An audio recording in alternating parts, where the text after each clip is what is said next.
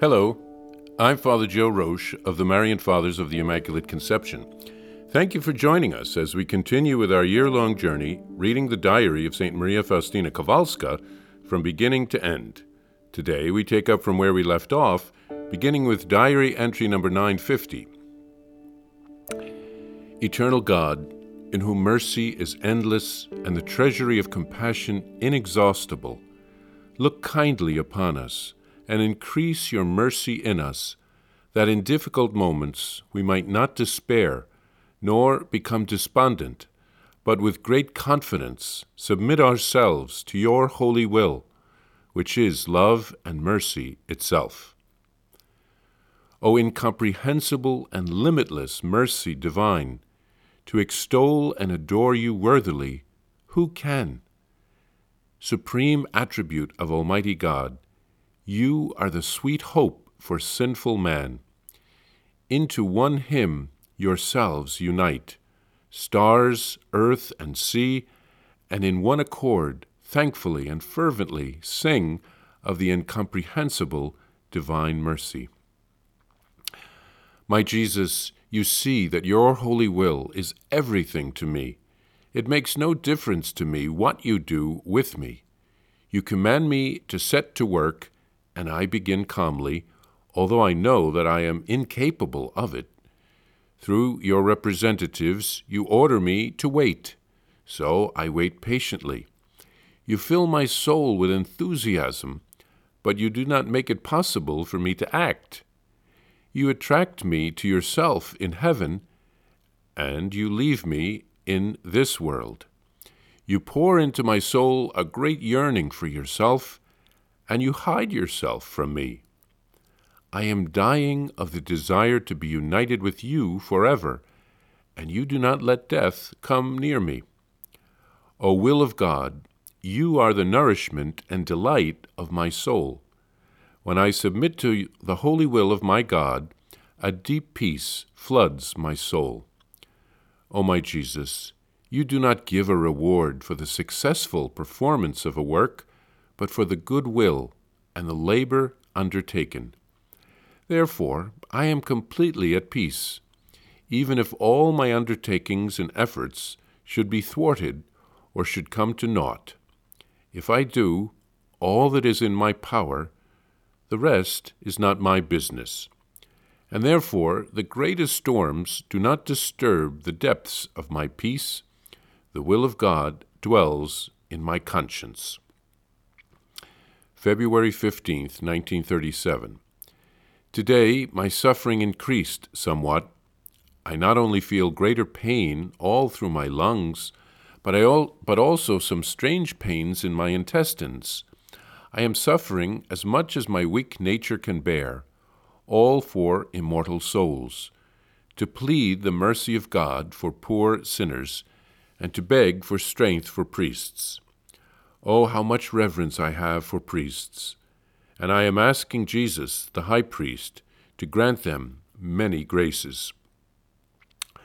Today, at Holy Communion, the Lord told me, "My daughter, my delight is to unite myself with you. It is when you submit yourself to my will that you give me the greatest glory, and draw down upon yourself a sea of blessings.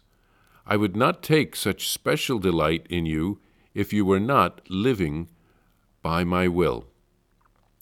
O my sweet guest, I am prepared for all sacrifices for your sake, but you know that I am weakness itself. Nevertheless, with you I can do all things. O my Jesus, I beseech you, be with me at each instant."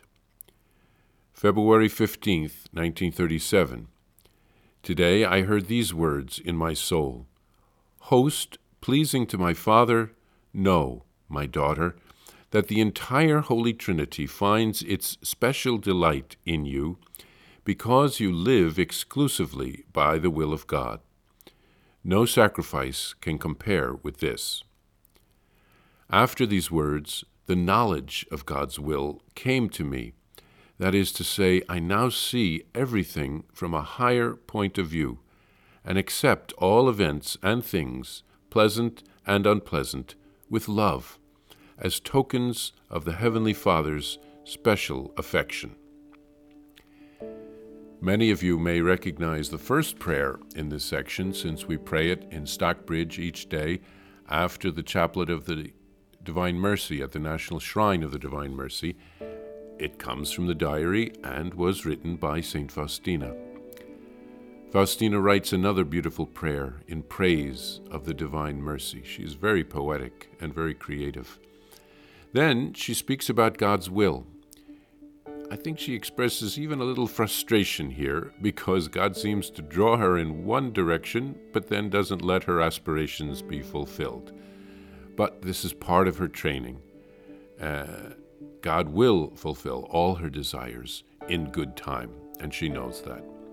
In the meantime, she only wants to do God's will, even when she wants something else. Faustina's physical sufferings increased. She offers it all for the conversion of sinners, and she also prays and intercedes very much for priests, very important. And Jesus tells her that he loves to unite with her spiritually, because she always does his will, and she always wants to do his will. And the Holy Trinity also delights in her because she does God's will. Faustina then received a very special grace of knowing God's will, seeing things from God's perspective.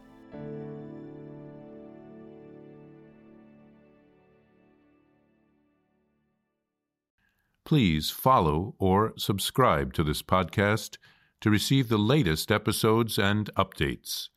If you have enjoyed this podcast, I invite you to leave a review. Reviews greatly improve our podcast ranking and will help other people throughout the world find St. Faustina's Diary in a Year. Remember, Jesus promised St. Faustina in Diary number 1075, souls who spread the honor of divine mercy are protected by God like an infant by a gentle mother. Please help us spread the message of divine mercy. Thank you, and God bless you. Visit shopmercy.org to order your copy of Divine Mercy in My Soul, the diary of St. Maria Faustina Kowalska. It's available in print in English, Spanish, and Polish, and in English as an e-book, available now on shopmercy.org. Are you enjoying this podcast? I invite you to listen to more shows brought to you by the Marian Fathers of the Immaculate Conception. Join us daily for enriching spiritual content, which will help you on your journey with Jesus Christ. Simply visit DivineMercyPlus.org for a complete list of our shows. That's DivineMercyPlus.org.